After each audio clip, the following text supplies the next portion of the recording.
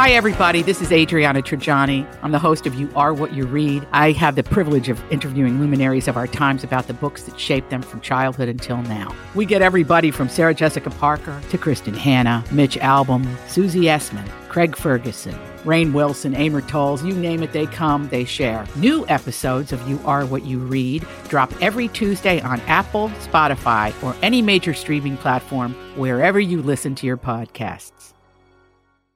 The Joyce Kaufman Podcast is being brought to you by Code Red Roofers, South Florida's leading residential and commercial roof experts. Code Red Roofers, roofers that respond. Call 844-4CODE-RED or visit CodeRedRoofers.com. They were there, and that's the part that is so amazing to us all, right? That they stand on that wall while you're sleeping and while you get to go to the movies and you get to celebrate holidays. They don't have that luxury. And to read this letter that Congressman and Chairman of the House Armed Services Subcommittee on Readiness, our good friend, Representative Michael Waltz, Lieutenant Colonel Michael Waltz, he sent a letter to the U.S. Department of Defense, because he has a real concern after reading the Government Accountability Office study that was published last week that literally outlines a number of alarming findings on the poor living conditions of U.S. military barracks. And it really it upset me so much. I read it for the first time yesterday, just before I retired for the evening. And I had to get back up. Probably a full half hour after I'd originally fallen asleep, I was awakened by this sort of thought running through my head that said, that couldn't have been right. I couldn't have read that correctly. But I did. Here's the letter. I'm going to read it with you. It says, Dear Secretary, the U.S. Government Accountability Office study published last week outlines alarming findings on the poor living conditions of the U.S. military barracks across the Department of Defense.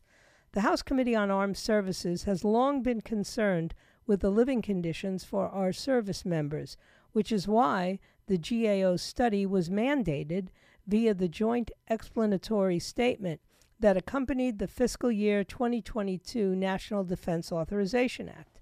The committee is laser-focused on addressing readiness issues across the department, and living conditions are a crucial element that impacts the quality of life, recruitment, and retention of our service members. The troubling findings no doubt affect recruitment and retention, areas all services continue to struggle with. The men and women in uniform that serve our nation are our greatest assets. We owe it to them to provide the necessary resources to defend our nation, which includes, at the bare minimum, satisfactory living conditions.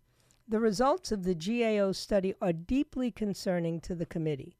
According to the study, service members reported conditions that pose serious risks to their physical and mental health, including mold, broken fire alarm systems, and extreme temperatures, among others. In one barracks, a bad odor was smelled throughout the housing, which was identified as methane gas leaking out of aging plumbing. In another barracks, a service member was hospitalized due to a respiratory illness attributed to mold. Most disturbingly, GAO was told that at one installation, service members living in the barracks are responsible for cleaning biological waste that may remain in a room after a suicide. I'm just going to read that sentence again, because this is what woke me up last night. I actually had a vision or a dream or a nightmare is what it was, of this actually happening.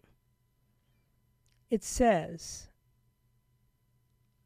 that, I mean, it's even hard for me to believe that this is possible, but I know he didn't make it up. Service members living in the barracks are responsible for cleaning biological waste that may remain in a room after a suicide. We're talking about blood and perhaps, body wastes that are released upon the death. Reforms within the department are required to address poor barracks and substandard housing conditions, and they must be enacted at a faster pace to address these issues. The GAO study noted 5 areas of weaknesses across the department that need to be addressed in order to improve barracks living conditions and improve readiness levels across the force.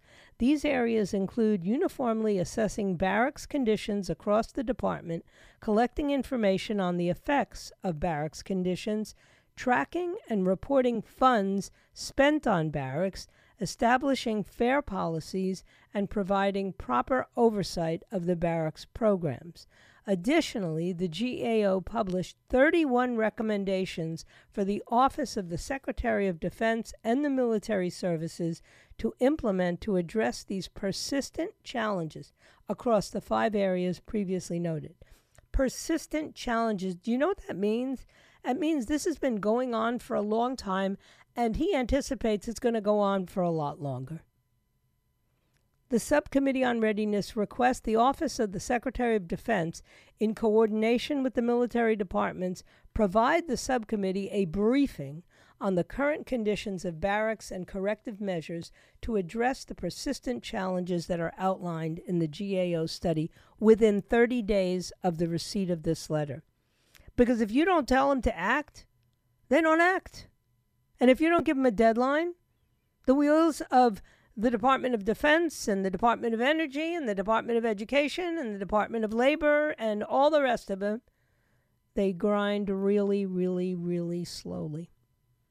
Chronic underfunding of infrastructure sustainment accounts has no doubt contributed to the steady decline in the quality of barracks and the poor living conditions our service members must endure.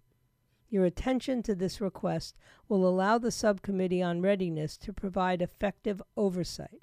Now, let me just throw this out there. Not that my brilliant listeners haven't already thought this.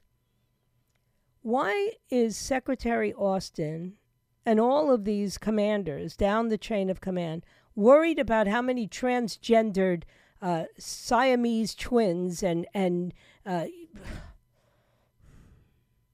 why are they worried about CRT and gender transphobias and all the rest of it when we have people who serve this country who are forced to clean up the biological wastes of a fellow service member who commits suicide?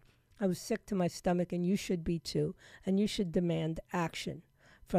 We're lucky, many of us, our congressmen served in the military, like Brian Mast and Michael Walsh. They'll do the right thing. But you can be assured that this morning the first note I wrote was to my congressman, Jared Moskowitz. And I said, hey, how could this possibly be happening, and what exactly are you prepared to do about it? You got to do the same thing. Don't forget to download the 850 WFTL app on your phone, on your computer. And if you don't want to do that, check out our website, 850WFTL.com, where you can get all kinds of insight into the storms that might be coming your way. And you can listen to all the podcasts, including my No Restraint podcast, way before everybody else, if you have the app or you go to the website. I'm going to take a break. When I come back, I'm going to be talking with Chris Chmielewski from Numbers USA, because what's happening at our border is such a tragedy. And to have heard Ariana Presley yesterday say the border is secure was another reason to throw up in my own throat. I'll be right back. All these crazy alien stories can't be true, can they? Hey, it's Stephen Diener, host of the Unidentified Alien Podcast. And whether you're new to the conversation or have been looking into it for years, you need to check out the fastest growing alien show out there, the Unidentified Alien Podcast, or UAP for short. There's a crazy amount of alien encounter stories out there from all over the world. And the beauty of it is that I bring them all to you and let you decide what you believe. Download and subscribe to UAP on any of the major podcasting platforms. And you can also find it on UAPpodcast.com. All right. And welcome back. I have with me right now the VP and Deputy Director of Numbers USA, Chris Chmielewski. Always a pleasure, Chris. How are you doing? I'm doing well. Thanks for having me back on. All right. Well, you're doing well, but the Border Patrol agents, not so much. What's going? Oh, by the way, I wanted to congratulate you. You just passed the bar, didn't you? So, yeah, Border Patrol, they're still dealing with record levels of border crossings. We had a small dip at the very beginning of the summer, but then they returned to record highs in August, 300,000 encounters along the southern border. And the early indicators say that September is going to be even bigger for Border Patrol in terms of apprehensions and encounters. Well, promise me one thing. Now that you have passed the Texas bar, you're not going to become an immigration lawyer. No, definitely not. Congratulations, by the way. I tell you, I look at what's going on, and I listened to, I don't know if you saw Ariana Presley, the congresswoman, yesterday in front of a subcommittee insisting that the border was secured. We've heard that a lot. Even Secretary Alejandro Mayorkas claims that the border is secure. And, it's just they continuously change the definition of what they believe. And their definition of securing the border is different from probably what the definition, how you and I would define what a secure border is. And it started with them really changing the definition of operational control of the border. And that's a legal definition. Congress actually wrote that into the law, and operational control simply means that Border Patrol is aware of every single illegal crossing that happens across the southern border. But clearly we don't have that. We're catching a lot of people, but there's still a lot more getting through, and that's shown by the fact that we had about 900,000 gotaways last year, and I wouldn't be surprised if that number is even bigger this year. No, I agree. And what do you think about, this administration's response to this border crisis is basically to reclassify Venezuela for TPS again? This is an enormous expense for the American taxpayer that they're not even being properly informed about, in my opinion. Right. They're just continuing to find new ways to allow people who are already here illegally to stay here illegally, and for people who haven't gotten here yet to come here. They say that they're creating new pathways, but Constitution clearly reserves the authority for naturalization to the U.S. Congress. U.S. Congress hasn't authorized any new legal pathways since 1990. So when the Biden administration says they're doing that, they're doing it somewhat within the constraints of the law, but they're certainly abusing the authority that's been given to them by Congress. And I would argue that none of the pathways that they've created for people to come in or the ones for them to stay, including some of these TPS programs, I would say they at least border on whether or not they're lawful. Mm-hmm. And what is really disturbing to me is how so many members of Congress, and definitely most of the media, don't tell the American public what the cost is, not just for us, but for other countries. I mean, Venezuela has no chance of ever being resurrected as a free country if everyone is enticed to come to America by the promise of taxpayer-funded welfare programs. That's right. And, the cost on American communities, I think it's going to be a few years before we even know and or feel exactly what those impacts are going to be.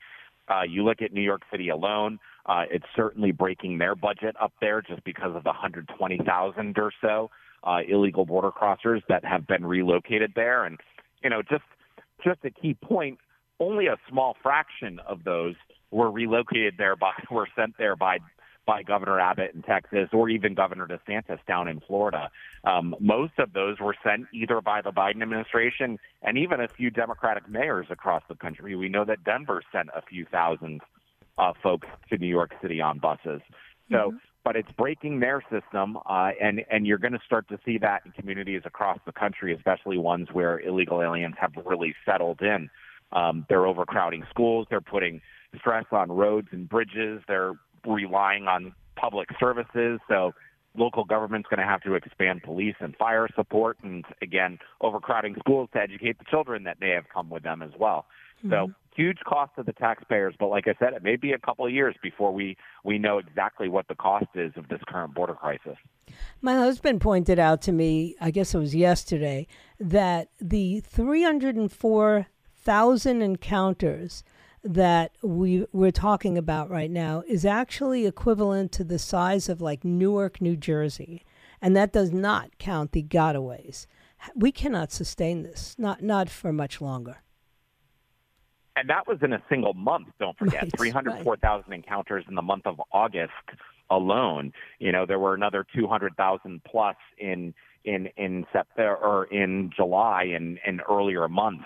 And this is the second time, I believe, since Biden's been in office that we've exceeded 300,000 encounters along the border in a single month. But you're right. I think that number is bigger than all but the top 28 largest cities in the United States, somewhere in that ballpark. So we're adding a lot of new people into this country just through illegal immigration, and that doesn't count all of the legal channels. You've got 1.1 million new legal immigrants coming still every single year. You've got another 2.5 million foreign visitors coming every single year, and about 850,000 of those that do come legally overstay their visas, according to the most recent DHS report. So they're here illegally. So all said and done, in fiscal year 2022 alone, we had 6.5 million new people come to this country through our immigration channels, whether legal or illegal. Mm-hmm. Wasn't it Milton Friedman, though, who once said, nothing is so permanent as a temporary government program? That's how they masquerade all these programs. And when you lose Fareed Zakaria, it's like when they lost Walter Cronkite, we knew the Vietnam War had to come to an end. It's crazy. Right. You've seen a whole lot of Democrats are starting to jump ship on the Biden administration policies right now. And you mentioned Venezuela, the temporary protected status TPS that was just given to Venezuela, and it's become apparent that there's nothing more permanent than temporary protected status. And for those that may not know what that is, essentially it allows people who are in the country illegally from those countries to remain here and to work here legally. It's one of the abuses with the Biden administration and something that is just continuing to add to the people that are able to continue to stay here. And the real harm to the American workers is not, or to the American people, is not just the cost of the taxpayers, but also these folks are going to want to start working, and they're going to compete with American workers, especially those on the lower ends of the wage earning scales. They're going to compete with them directly for jobs. So it's going to hurt some lower skilled Americans here in the United States. No doubt about it. And I guess, for me, one of the things that keeps me up at night is the American dream. It doesn't really exist much anymore. And we did it to ourselves. I've always read that America will not be destroyed from without. It'll be destroyed from within. And immigration is one of those issues where you see it clearly. Did you think they addressed it enough in that farce of a debate that took place the other night without the leading contender? I really don't think so. I mean, they focused a little bit on they asked the question, they centered the question around the border crisis that's currently going on, and I understand that because that's what's making headlines, and the debates on Fox Business, so they're able to plug their news coverage a little bit too, since that seems to be one of the only networks that is covering this story. But I would have liked to have seen a little bit more discussion about what do people think about the fact that, again, as I mentioned, in 2022, we had 6.5 million people come into the United States, foreign visitors, foreign nationals come into the United States through our immigration channels. And, Governor Chris Christie threw out the stat that we have apparently 6 million open jobs. Well, we just brought in 6.5 million people. Right. So I would like to see them have that sort of a discussion. And I think that's where you may see a very small handful of the candidates stand out amongst some others. You're going to see some contrast, let's put it that way, between some of the candidates, because there are some that just want to increase the numbers indefinitely, and then there are others that understand the impact of bringing in such large amounts of people and the impact that it has on taxpayers and American workers. And I don't think anybody has any doubt that the reason Donald Trump went to the White House in 2016 was this issue, and the fact that he wasn't afraid to address it, and he was even willing to make promises, many of which he kept and many of which he couldn't. And that's going to be the defining issue for the Republican Party, which is why I felt that debate was a total waste of time, because what are they going to say? We're going to do what Donald Trump did? Well, if we're going to do what Donald Trump did, then people are going to vote for Donald Trump. Yeah, in 2012, after Romney lost to Obama in that election, the Republican Party did an autopsy report, and they found that this is one of the issues. The immigration issue was one of the issues that they needed to maybe loosen up on. Take a different approach to it. And what it did was it ended up leading to the Gang of Eight bill in 2013, which even though it got through the Senate, eventually it was killed in the House of Representatives. And I think if that legislation came to the Senate floor today, it certainly wouldn't pass, with or without the ongoing border crisis that we've seen under this administration. So, I think what happened was the Republican Party after 2012, with the Gang of Eight, with that autopsy, they moved away from their voter base. And just by Donald Trump simply bringing up the issue and talking about a border wall, it more accurately reflected the positions of Republican voters, and that's why he did well. And he did. He shifted a lot of minds, because there are certainly some people that were on that debate stage the other night that would have had a different response to the border crisis maybe 4 or 8 years ago. But Donald Trump changed their opinions on it, and now they are taking a bit of a tougher line on it. Well, good, because somebody's going to have to stand up for the American people, and this immigration issue is the area where they most have to do that. Chris, thank you so much for coming on. Always appreciate it, guys. Go to the website, numbersusa.com.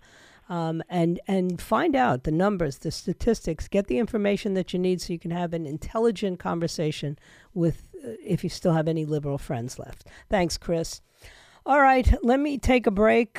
We've got 2 segments left. I have something I want to talk about with you first, and then in the end, we'll talk with my son Derek over at TMZ. I actually ran into somebody yesterday at the studio who got himself mentioned on TMZ, which I thought was interesting. Apparently, TMZ is breaking more news than the New York Times. Stay right where you are. I'll be right back.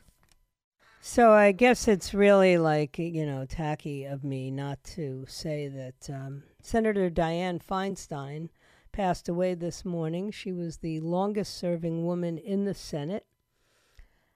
She was 90 years old. There was lots of talk lately. We knew she wasn't going to run again, but there was talk about replacing her, and now that talk has changed to who will Gavin Newsom appoint to that seat, because the governor, he gets to appoint someone. And, of course, this stupid governor in California had already, made all these liberal nonsense statements about it should be a woman, it should be a black woman, it should be a this, it should be that, instead of I'm going to find the best person. No, now we have basically boxed himself into a small group that he can select from. I don't know. I think Karen Bass is probably in the running. I really don't know. But can you imagine that maybe this should be a warning signal to all of these very aging politicos who think they can run and be in office forever? And yes, I'm talking about the president. And if he weren't still so vital, I'd probably be talking about his greatest opponent, Donald Trump. Are we really going to not pay attention to the fact that older people die? And sometimes they can live very long and satisfying lives and shouldn't be under the kind of stress that you're under when you're a president or a senator or a congressman or a governor or any other such thing. But again, I have no idea. The other thing that I was really... look, I have no idea what Gavin Newsom's going to do. I don't speak bad about people who just died. I'll have plenty of time to talk about what kind of senator Feinstein was, but she was the longest serving woman in the Senate, and she hung in there. She voted on Wednesday. She was in Washington this week, and then she went home on Thursday, and she passed away on Friday. I mean, it's pretty incredible. The other story that, I'm going to talk about one of them with my son Derek. And that is, all of a sudden, they've decided that they're going to charge this guy Keefe D with murder. Now, not the murder of somebody recently. They're going to charge him with the murder of Tupac Shakur, who died in 1996. Okay, a 60-year-old gang leader has been charged with ordering the shooting and then bragging about it. So I'm going to let Derek explain that because I'm just puzzled by the whole thing. I mean, talk about a cold case. That would have to be like the coldest case ever. And one that you certainly would have thought there would have been a lot of attention paid to it before. Now there's a story that, I don't know how many of you were watching this nonsense in Philadelphia that went on. They have this influencer in Philadelphia by the name of Meatball. Now, first and foremost, help me out here. Like, why would you select that as your social media name? Meatball? Anyway, Meatball is now selling merchandise, I guess like T-shirts and hats, with her mugshot on it. Her mugshot, which, by the way, has tears streaming down her face. And what she is guilty of is inciting all of this nonsense that went on in Philadelphia. 52 looters and rioters were arrested because what started out as a peaceful protest against a judge's decision to dismiss murder charges against a police officer who shot and killed Eddie Azari through a car window. Now, the rioters put on masks and then started breaking into stores, inciting all kinds of mass panic and terror in the city center. The two events, the protest and the riot, were not even the same events. But this influencer, who basically took to Instagram, is now promoting her merchandise with her mugshot on it. She got a pink hoodie for $45 in case you want it. And she live streamed throughout the entire event to her nearly 200,000 followers on Instagram. Meatball's real name is Dijia Blackwell, and she boasted online about stealing a bottle of Hennessy from a previously raided liquor store. Tell the police if they lock me up tonight, it's going to be lit. It's going to be a movie. Everybody's got to eat.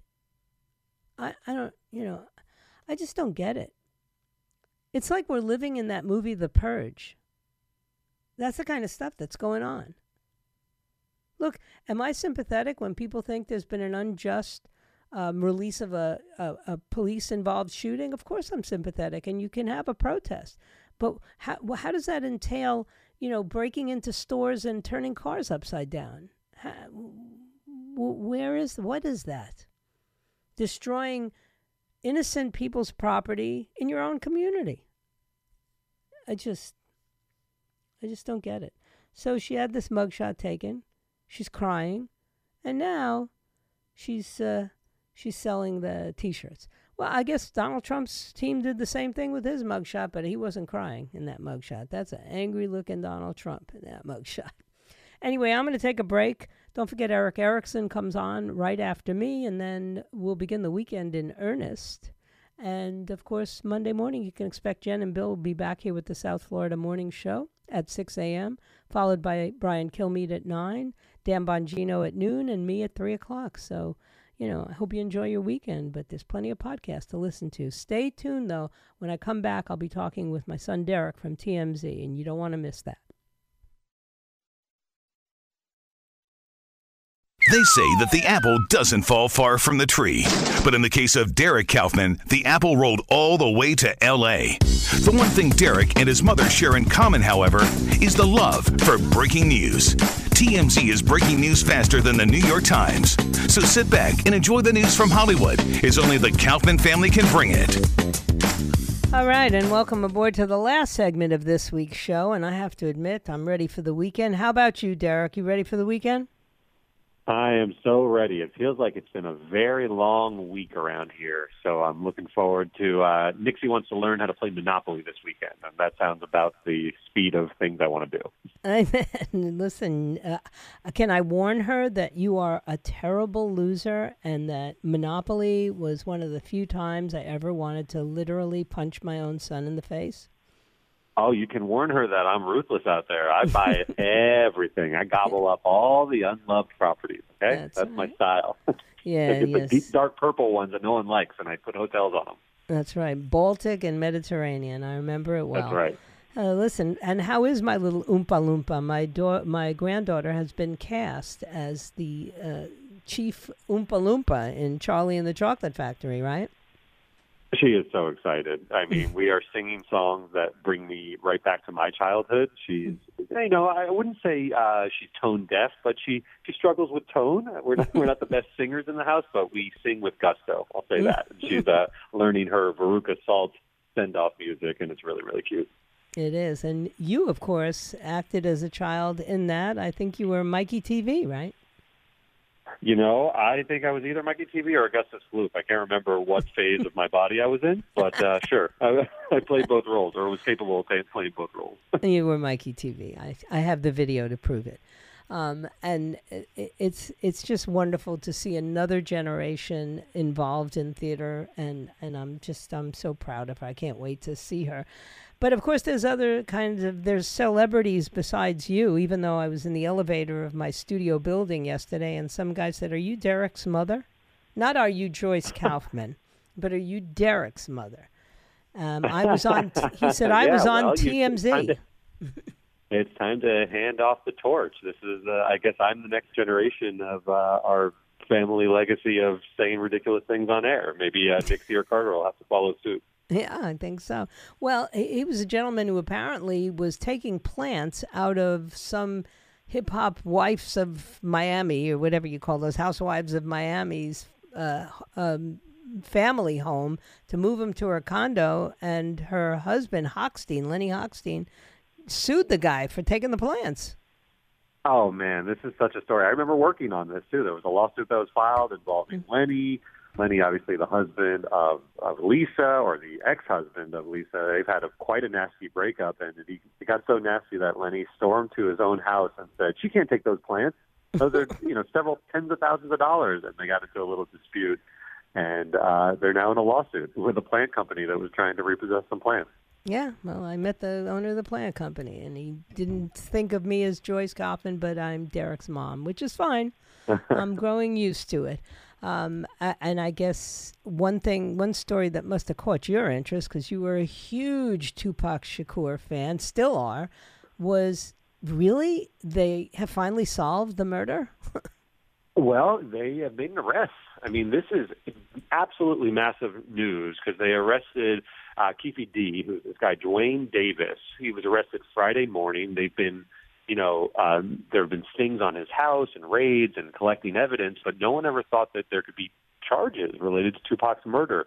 But this guy has gone public several times saying he was in the Cadillac when Tupac and Suge were sprayed with bullets after a night in Vegas. Now, he says he's the uncle of Orlando Anderson, who's a big figure in Tupac lore, because that's the guy who Tupac got into a fight with in Vegas before he was killed. Mm-hmm. And the thought is that this guy, Keefe D, carried out a retaliatory murder on behalf of his nephew. And that's now what he's going to be charged with. They've done press conferences over it. This was a cold case for a long time, but his public statements got him in trouble. Yeah, because he was bragging about it, right?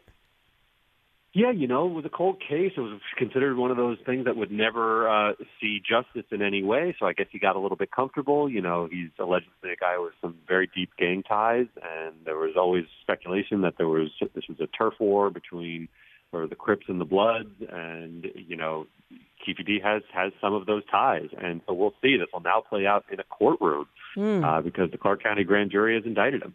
Yeah, and the police went in there and they took cell phones, a hard drive, a whole bunch of photographs of Tupac. Yeah, it's staggering to think that this case, this was way back in 1996. So, yeah. Evidence decays, witnesses die, witnesses go missing. It's just hard to prove a case that is of this age. So you don't see this too often, but there's always been interest in solving this one, and it sounds like someone is going to have to face charges. So this is a very big day in sort of hip hop news. In rap news. But let me ask you, your senator, the longtime senator from California, passed away this morning. She was in Washington on Wednesday voting. Is there any word? Yeah. Very sad day. She was. I know her politics are different than yours, but she was a lion of the Senate. She was the longest-serving female senator in history, and she's got a very, very proud tradition. Dianne Feinstein here.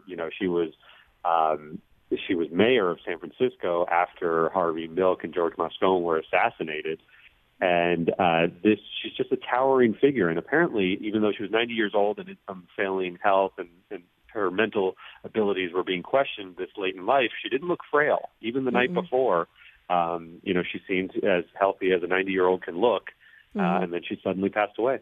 Mm-hmm. And they're not saying of what, but at 90, do you really need to say of what? Might it just be old age? Yeah, there's going to be speculation, though, because, sometimes when people are this old, they look very frail. They look like they're on death's door for a long time. Like Bob Barker looked very old for a very long time, and then he passed away. But didn't seem that way with the senator. So we'll have to see what happens. Mm-hmm. And what about Kevin Spacey? Is this case ever going to go away? Because I thought he had just avoided all things. Well, he was found not guilty in the criminal case in London, but this is another allegation. This is a civil suit brought by a therapist who's now suing, saying, he ordered 3 massages at a fancy New York hotel, and then got sexually aggressive, made unwanted advances, tried to put the masseuse's hand on his genitals.